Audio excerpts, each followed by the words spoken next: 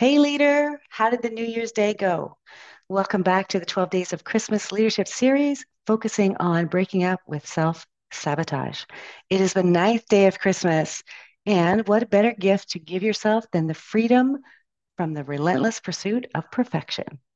Perfectionism can be a tricky companion, often disguising itself as a pursuit of excellence. But as leaders, it's crucial to recognize when our quest for perfection starts to hinder rather than help. So, how can we break up with the piece of ourselves that insists on everything being flawless? Let's unwrap 9 steps to liberate you from the grip of perfectionism. The very first one is to acknowledge the strain. Take a moment to acknowledge the toll that perfectionism is taking on your well being. Recognize the stress, anxiety, and self doubt it might be causing you. Awareness is the first step toward making any positive change. Step 2, embrace imperfection. Give yourself permission to be imperfect. Remember that perfect is an unattainable standard, and embracing imperfection allows for growth, innovation, and resilience. Step 3, set realistic goals. Break down your goals into manageable tasks. Setting realistic expectations for yourself will help you achieve success without the burden of unattainable standards. Step 4, celebrate your progress along the way. So instead of focusing solely on the end result, celebrate the progress you make along the way. Acknowledge the small victories and understand that the journey is just as important as the destination. I always say how you get there will be how you'll be there. So make it enjoyable along the way. Step 5, embrace constructive feedback. View feedback as a valuable tool for improvement, not as a threat to your perfection. Constructive criticism is an opportunity to learn and grow, so welcome it with an open mind. Step 6, practice compassion. Treat yourself with the same kindness and understanding you would offer a friend.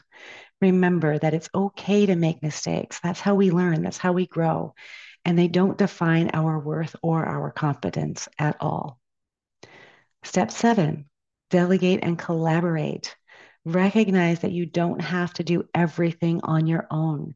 Delegate tasks and collaborate with others to harness the power of your teamwork.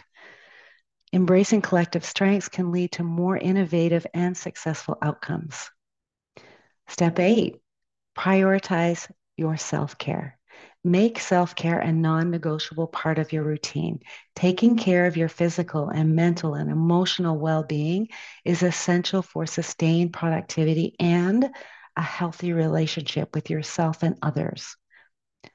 Step 9, reflect and adjust. Now, periodically reflecting on your progress and adjusting your strategies as needed can be really useful. Breaking up with perfection is an ongoing process, and it's okay to revisit. It's okay to refine your approach.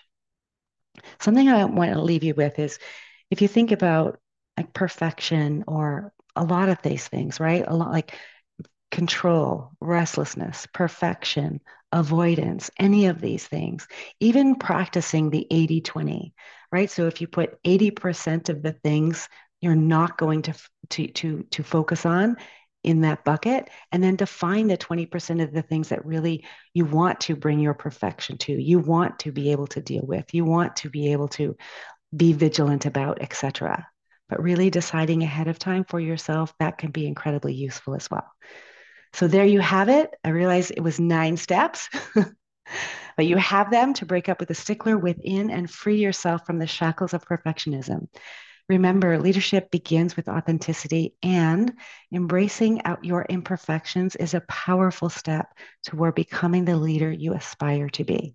Thank you so much for joining me on this special holiday episode of Who Are You to Lead Anyway? I wish you a joyful New Year's Day, and I will be back tomorrow to talk about the victim mindset. And until then, keep leading with purpose and authenticity. Take care. Make it a great one.